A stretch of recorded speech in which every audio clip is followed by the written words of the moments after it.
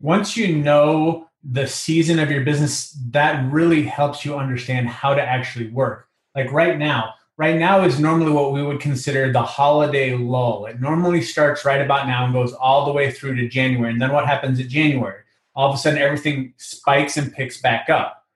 But here's what's the most interesting part about this season flow is that the more work that you do right now, you're going to sit there and go insane thinking that this work is not accomplishing anything.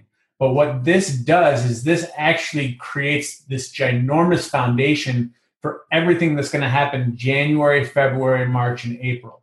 See, the difference between how a black diamond looks at things and maybe how a ruby looks at things or maybe even a diamond looks at things is we know where the season of the business is and when to focus the most amount of effort.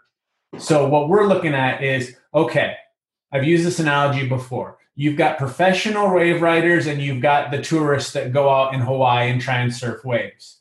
The professional riders know when a wave is coming, they go out and meet the wave to ride the wave in. Where the tourists, they sit there and wait for the wave to come in, and most of the times it passes them by because they don't know how to read it.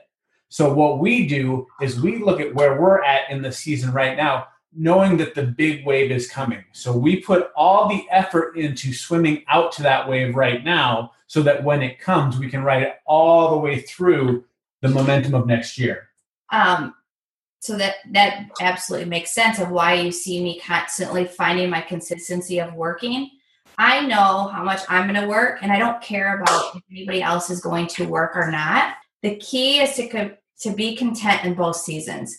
And not that we're content in being, where our check is or isn't, or God, our teams aren't growing the way we want them to, but to understand that you are in a different place and it's okay because he's got you.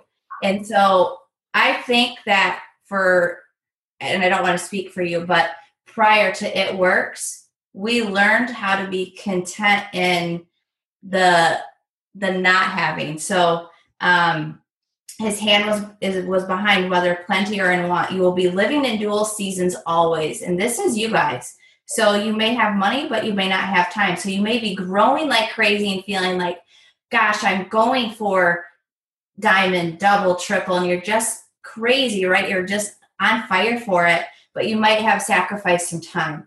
So we're all going to go through it and understanding it. And we can look and see that we're all going to be living this all the time. It's how we, try to step back and really understand that.